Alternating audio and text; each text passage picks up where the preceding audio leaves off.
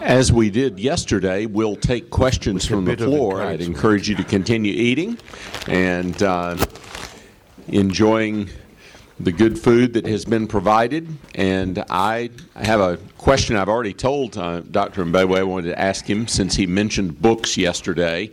And I want to ask him a question about books. But you go ahead and be thinking what you want to ask. We only got a certain number of questions from the floor yesterday because of our time, and I want you to have every opportunity to ask your questions, so you be ready.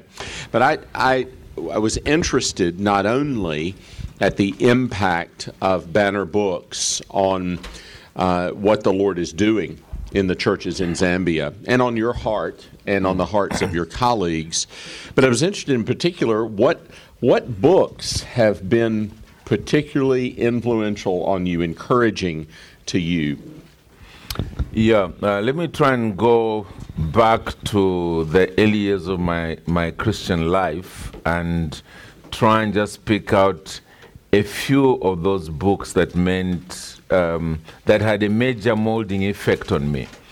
One of the very first ones that I remember would be a biography that was done by Ian Murray entitled The Forgotten Spurgeon. The effect it had on me as I was reading it was that it left me with the message that doctrine is important.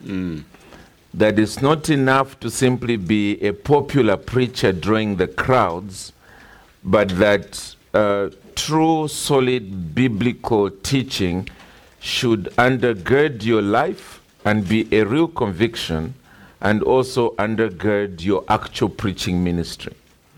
So, and especially that I saw something of the way he suffered in that book because of what he held on to, and his famous statement that I am willing to be eaten by dogs for the next 50 years, but the more distant future will, what was the phrase he used, will vindicate me. And clearly, the more distant future has vindicated C.H. Spurgeon. So that book definitely had quite a profound effect on me in terms of ministry. Another book that I recall on the side of biography was Arnold Dallimore's biography of George Whitefield. I must admit there that it was really the first volume. It's a 2-volume set, or now he's produced one which is a single volume. But it was a 2-volume set, and it was really the first volume because there I was seeing Whitefield building his ministry indirectly, in that he wasn't directly wanting to build a ministry, getting converted, getting into a real understanding of the doctrines of grace, and then, crossing the Atlantic a few times with his preaching ministry. By the time I got into the second volume, it was clear that his life had become monotonous, and that he was just preaching. The next page is preaching. The next page is preaching, and there was hardly any sense of movement. So I sort of lost the momentum along the way. But still, I must admit that it left me with a sense of, loving the Lord and giving myself to labor with all that God has given me by way of abilities to His glory. And also just having a Catholicity of spirit within a certain framework, and especially his attitude towards John Wesley, even to the point of leaving it in his will that if he dies, then Wesley should handle his funeral. I think that said a lot to me, that he knew where to draw the lines and so forth. On the side of doctrine, it was systematic theology by Louis Beckhoff. Now, you're probably seeing a smile on my face because I've never forgotten beginning to read that thick volume. And I think the first chapter was something like the knowability of God. I have to appreciate that at that point I was either in my late teens or my early 20s, but definitely younger than the age of 22, and then beginning to read. And I remember after just the first page, closing the book, closing my eyes, and thinking, wow. And then I looked at this huge volume thinking, if the first page has knocked me out like that, will I survive this? Yeah, but having gone a few pages and so on, you begin to get the gist and the sense of systematic theology, where it's going and so on. So yes, I did survive that. On a more devotional level, again, really this is the first few years. J.I. Packers' Knowing God really impacted me. He later on produced another book. It's probably going by another title now, but then it was called God's Words. And really, he was expounding the different major words in Christian theology. So again, that was a real help. And then a little book, well, it's not so little, by I think it's Bruce Milne, also on doctrine. I forget its titles, but that's a more sort of British book. I think between those books, I was really helped to see my way through doctrinally. When I became a pastor, there were basically books like Preaching and Preachers by Lloyd Jones. I definitely recall that having quite an impact on my life. There was another one by Charles Bridges, and most of these would be Banner of Truth books because that's what we had available. Charles Bridges, I think it's the Christian Ministry. That was also a great help in those early years of my pastoral ministry, giving me a sense of direction. Yes, I think those would be some of the early books. Other than the Lloyd Jones volume on preaching, do you have other books on preaching that you would either recommend or that have been helpful to you? Yeah, just one or two others that I have found playing quite a sort of pivotal role. I know John Piper's The Supremacy of God in Preaching was a breath of fresh air in just getting God back at the center of all that I am seeking to do in my preaching ministry. I forget this particular title, but it's by John MacArthur, although he's not the single author. It was the master's faculty, but it's also on preaching. I just forget the other word in the title. Again, it's been very helpful because it sort of gives quite a bit of the breadth of pastoral ministry and especially preaching, and then you're bringing it to more or less the present century. I'm trying to think which other ones have played a significant role with respect to pastoral preaching and pastoral ministry. I think largely those would be the ones. Yeah. Do you have questions that you would like to ask? Yes. And we'll bring the microphone to you so that we can all hear you. First, a word of appreciation, and especially in coming and living and had grown in a more sophisticated Western culture. It is great, and I think we have a lot, and personally, I have a lot to learn with your simplicity and clarity in which you brought to us in these days. I would ask you, coming, as you say, from back home, Yes. what would you say would be, in your opinion, the greatest weaknesses and challenges for us in the Western Church? Yeah, I think the phrase I normally use is that often our strengths are our weaknesses. If you are a person, for instance, who works hard, it's very easy for you to become a workaholic and in the process destroy your own family life. Okay, so it's really the blessings that God gives us becoming a curse in the process. And I think that's the main thing that I tend to notice in the Western world, in that God has obviously in his common grace bestowed upon the Western world a lot in terms of the comforts and amenities and so on of this life. And that tends, I think, one, to dampen our sense of our need for God, the reality of God, and just having him at the center of our life and living.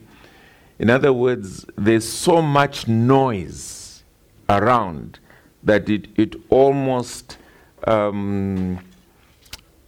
causes the still small voice of the living God to be lost. So that's the one thing that I wouldn't say it's a weakness. I would use the phrase, I tremble for brethren in the West, because of the amount of toys, if I could use that phrase, that in the process, the fact that God is all satisfying can easily be missed, and he can then be compartmentalized in a little corner, and then the rest of this is just everything else. And invariably, when that happens, you end up with the equivalent back home of a child who has eaten sweets before a main meal. So the edge is removed from the appetite, and the child then does not eat that which is really nutritious. I'll use a typical example. Back home, our youth ministry, for instance, during camps, there is recreation. But during the normal rest of the year, youth meetings, there's just no recreation. The kids come, they sing some songs, they study the Bible, or they hear actual preaching. We have a conference, we advertise, the theme of the conference is the final judgment, and we have 600 to 700 teenagers showing up for that conference. There's nothing on the adverts about all the fun and everything else. I cross over to the West, and I'm supposed to be speaking at a youth meeting sometime, maybe Friday evening or something. And I get there, and it's fun, and the kids are tired, and then, speak to them. So I really have to go through a major mind shift.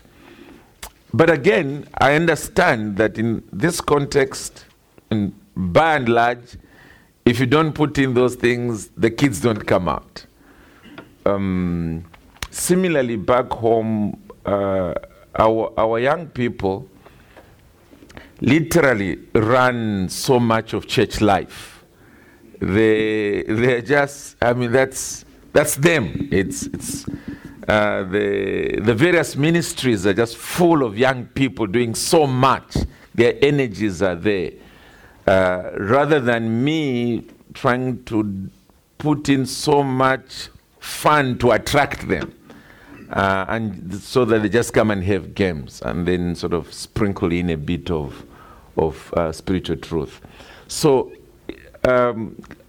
clearly the environment is dictating that, and the one feels sympathy for people ministering in this kind of context.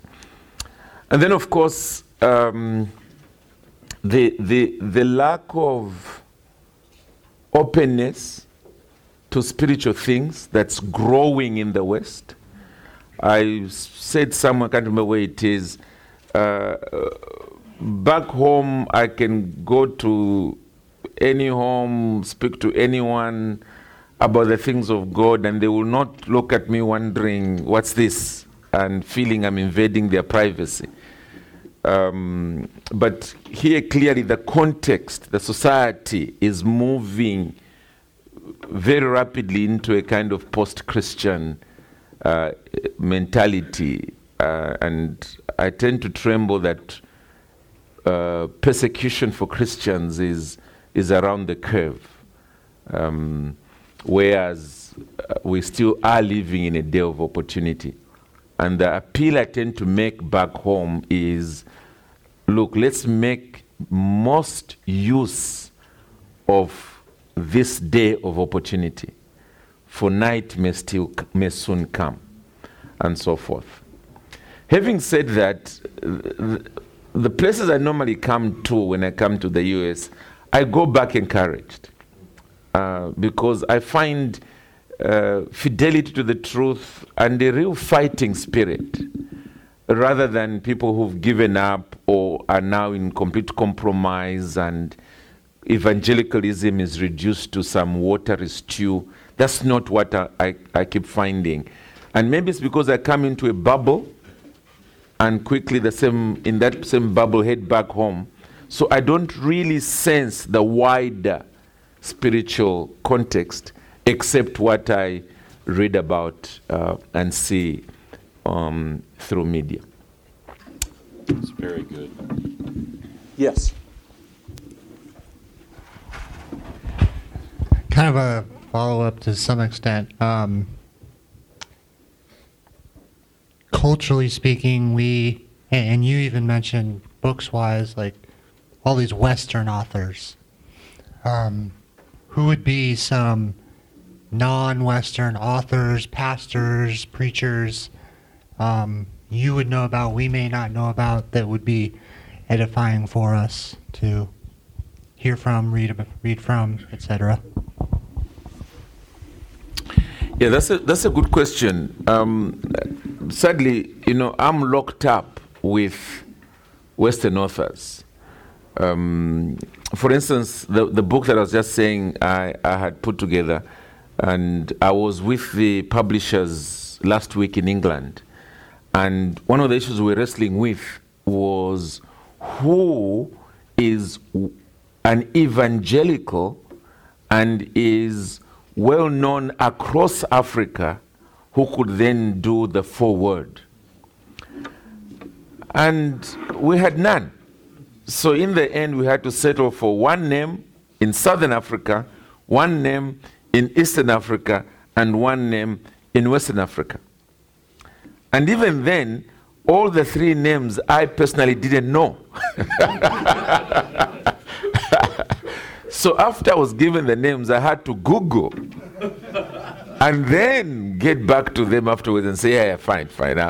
I'm happy with what I've read about them. So the publishing ministry in Africa has suffered from the economy that's there. First of all, you don't have the finances to pour into the project, but even when you have, you don't have as wide a readership in terms of the marketing, and consequently, publishing has really suffered. The same publishers working on this book, is coming to Zambia next year, and he was telling me he's looking for a publisher in Africa that they could partner with as a vehicle for African authors publishing books that will spread across Africa. And my answer to him, even then as we're sitting together in the outskirts of London, was simply the fact that, I almost used the phrase we use back home. I don't know that it makes sense here. We call it a dog's horn. You know, a dog doesn't have a horn. Okay, so you'd say you are looking for a dog's horn. Okay, so I'm not too sure what phrase here equates with it.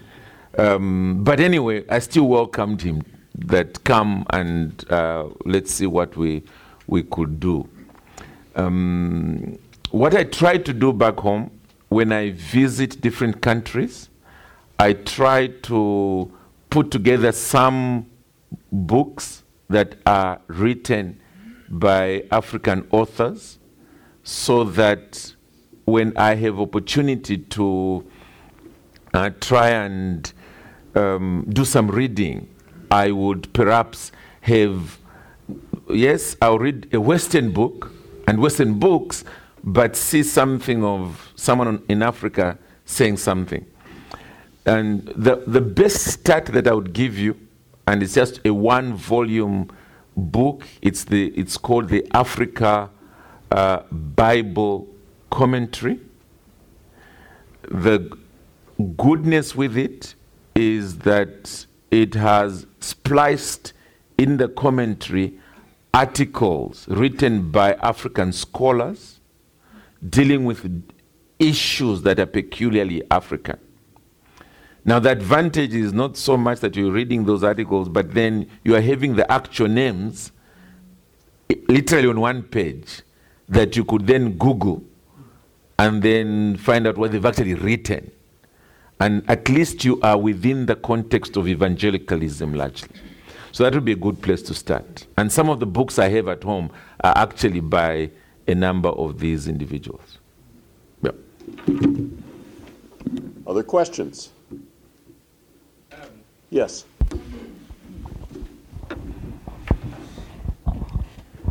During your talk, you had mentioned that you had spoken or courted 2 women who turned you down because they said that you wanted to get into pastoral ministry, and that you waited till after you proposed to tell your current bride that you wanted to get into pastoral ministry and you said the cost of a wife, these ladies understood that it was high.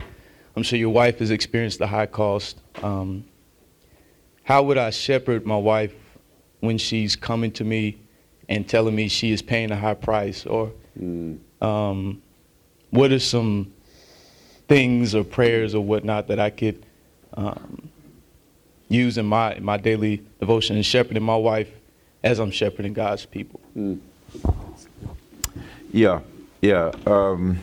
First of all, just as a quick aside, not too long ago, a young lady in my church wanted to see me, and as she came in my office, she was saying, I've received a proposal from this young man who's also a member of our church now. We've sent him as a missionary. And I have accepted, but I'm really worried, she said. So when I asked her what it was about, she said, because to be a pastor's wife will mean that we're really going to suffer. So I asked, suffer what? She goes, well, for one, we'll be in poverty for the rest of our lives.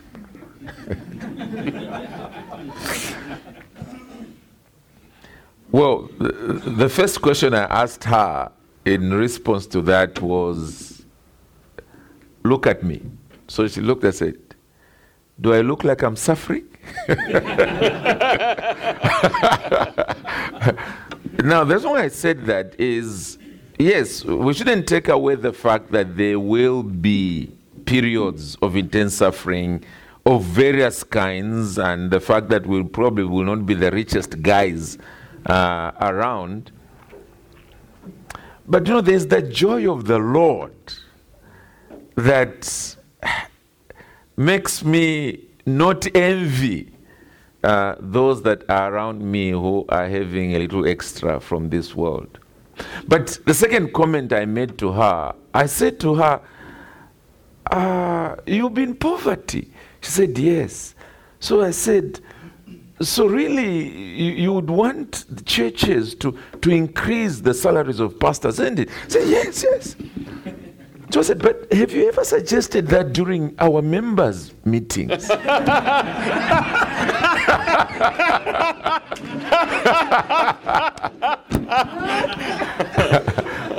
Yeah, so she really sort of looked down with a bit of embarrassment. And it's just amazing how the view on the outside is, there's going to be this lack, and yet hardly anyone wants to do anything about it. But, that was a bit of an aside. Coming to the issue at hand, I think, first of all, our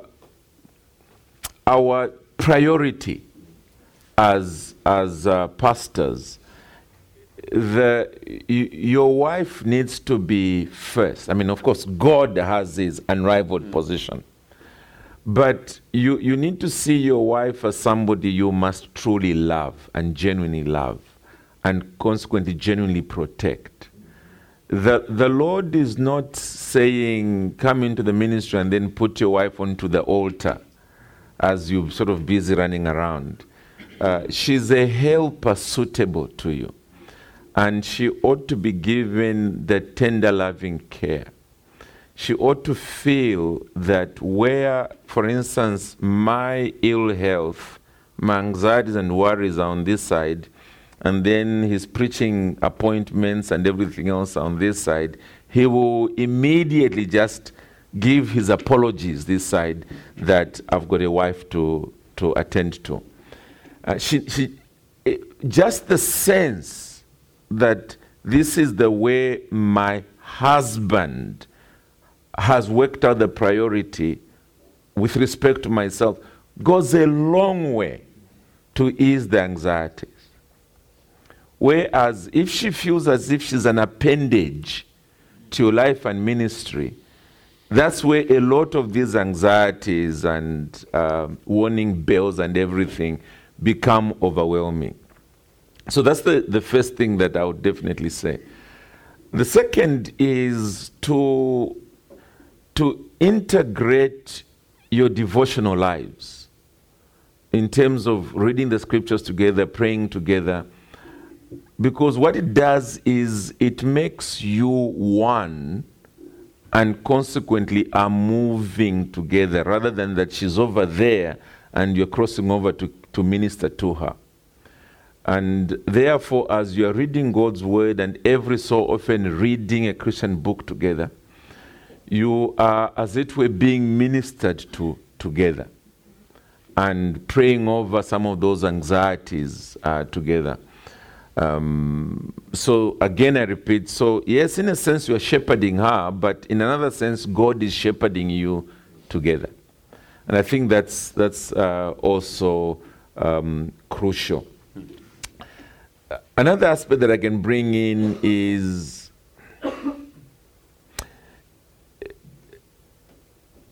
being Christocentric in everything. My wife and myself, and indeed as our children come to Christ and so on, seeking to love the Lord who has loved us. And he has paid such a price for us that we should not be running away from the first scent of gunpowder, as it were, the smoking gun. We should develop a sense of the eyes being on the cross, the overwhelming love of our Savior, that we count it a privilege to suffer anything for him. It's a drop in an ocean compared to the agony that he went through for us. So the balance between my loving my wife, cherishing her, nourishing her with tender loving care, and at the same time deliberately not trying to give the impression that suffering should be out of question, but that it's a real honor, which is really the biblical position for Christ, I think helps with the balance. I think everything else will depend on your wife's personality.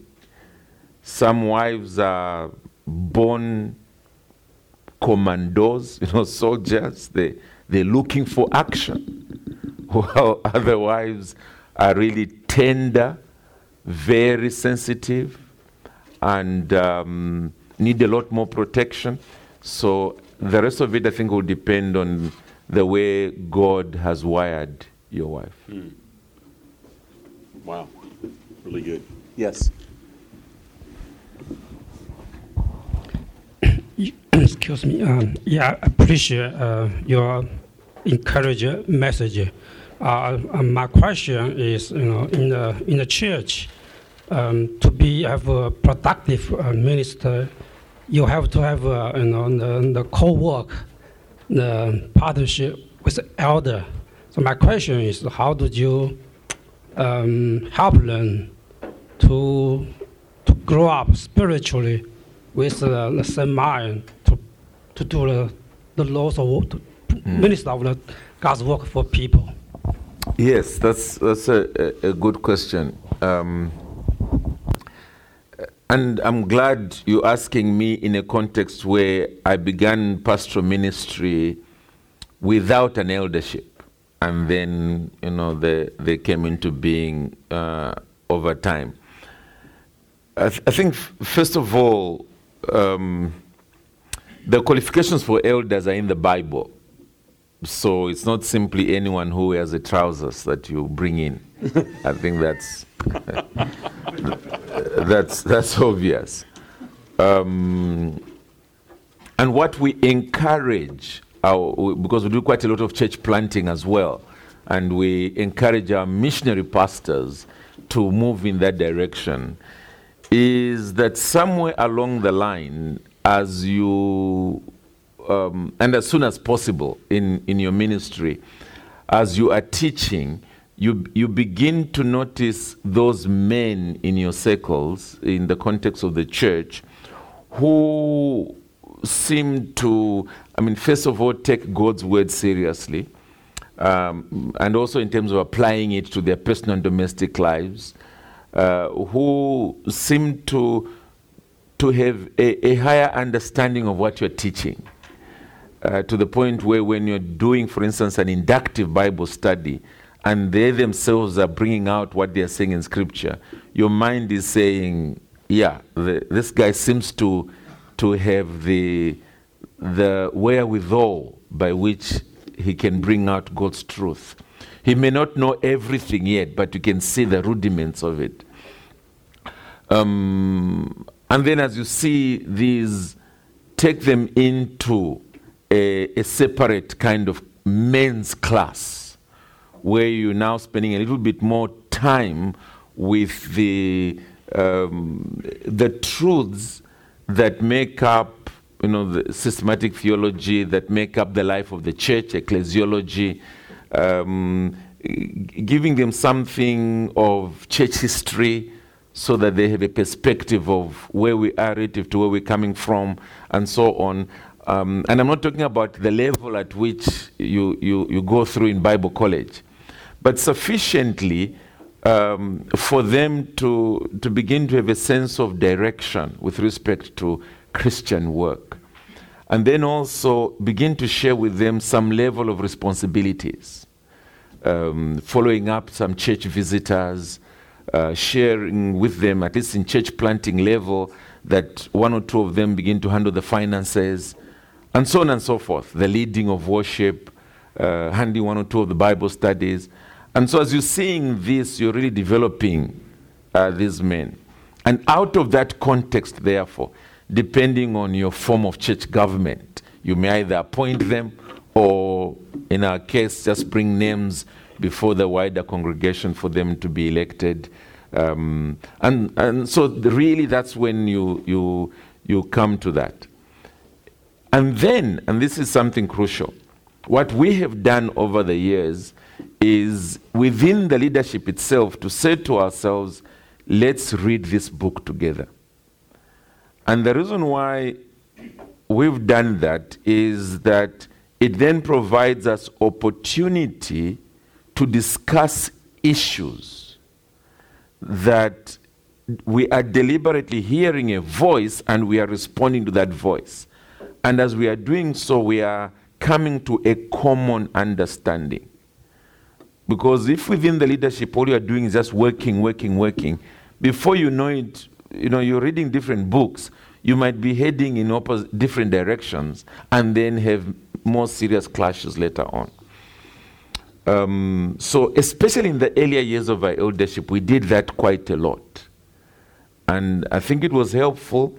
And not everything we're reading we're agreeing with, but at least it provided us opportunity to wrestle with some issues.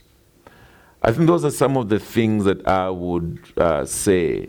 Maybe let me also add that an eldership is not 4, 5, 6 men who see everything exactly the same. There is quite a bit of variety, which in fact enriches eldership work. So you shouldn't fear the fact that over some issues, some secondary issues, you've agreed to disagree. You shouldn't fear that, because there's still so much that is positive in your fellow leaders. I think what matters is that within that leadership, it is understood who the primary leader is, so that at least they recognize the fact that you are providing that primary leadership. Mm-hmm. That's good. I think we have time for one more question. Yes, Dr. Medeiros. Very simple question. I hope Conrad. so. For example, I know that as a pastor, you have not only your elders or very close friends, but as a pastor, you probably have other pastors close by that becomes a very good friends, so that you don't feel lonely as well. And what would be the role for you of this? Because I have been with one of them this past week in Manaus. Yes. But I would like to, if you can share with the people here, the role of this, have some close friends in ministry. Yes, in a sense, I touched on it yesterday. I must have talked about one of the advantages I have had, which has been a real blessing of God to me, having these very close friends for well over 30 years, and discussing various issues with them. You're preparing to preach, you find that you come across some thought that seems to fit the passage, but you've read your 1 or 2 commentaries and none of them seems to deal with this. To be able to call them up and say, brother, just in case I become a heretic here, this is what I'm thinking. And often they tend to bring sanity back to you, and so forth. That's one. Another is in terms of male-female relationships within the context of the church. There will be 1 or 2 times when your heart is misbehaving, and you're able to ring up your friend and say, can you please look me in the face fairly consistently in the next few weeks and months, because my heart I'm having a struggle here, and so forth. I found that to be a great help as well. Also, that that morning, especially what I call the Monday blues, when you feel as if the whole world hates you, when actually it's just your chemistry. To drive out there and just spend, have breakfast together, and talk about how Sunday was and so on, and pray together. I've often found that that's been a great help. And also, every so often, I find that my friends are excited about a book that they have just come across and so forth. And either therefore I borrow, or the next time I have an opportunity to buy one, I also get one and read.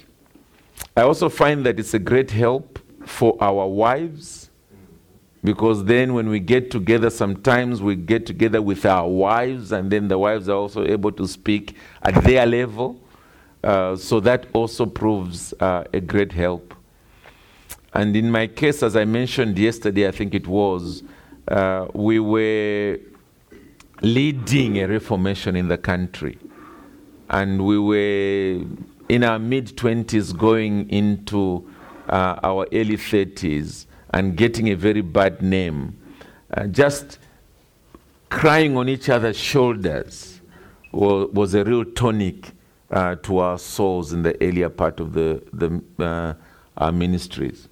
So I'm definitely very grateful to God for that the Lord's given me at least 2 such friends, very close friends for such a long time, where we deal with each other without fear or favor. We know that our roots sink deep enough that a momentary heated debate doesn't threaten it at all. Thank you so much for sharing your wisdom with us and for spending this time with us in the midst of a demanding ministry, not only in your own congregation, but in other places around the world. We've greatly benefited from this time. And let's express again our appreciation to Dr. Mbewe. Yeah, well, thank you. Thank you very much. As I may have mentioned, I'm more of a preacher than a lecturer, so if my messages came across more like sermons, it's the saying, you can't teach an old dog new tricks. But thank you very much. I've really appreciated being among you. Thank you. And let's close with prayer. Why don't we rise and pray? Our Heavenly Father, we commit this time to you, and we ask that the wisdom from our dear brother, which he has learned from you and from your word over the course of a lifetime of ministry, would serve us well. We pray that we would be faithful servants, that we would aim to be faithful to your word, that we would depend upon the work of the Holy Spirit to supply fruit to our ministry, but also to craft our character so that we walk in integrity and minister in holiness. And we ask, oh God, that you would be magnified in these ministries and that our time together here would encourage us to that end. We pray in Jesus' name. Amen. Amen.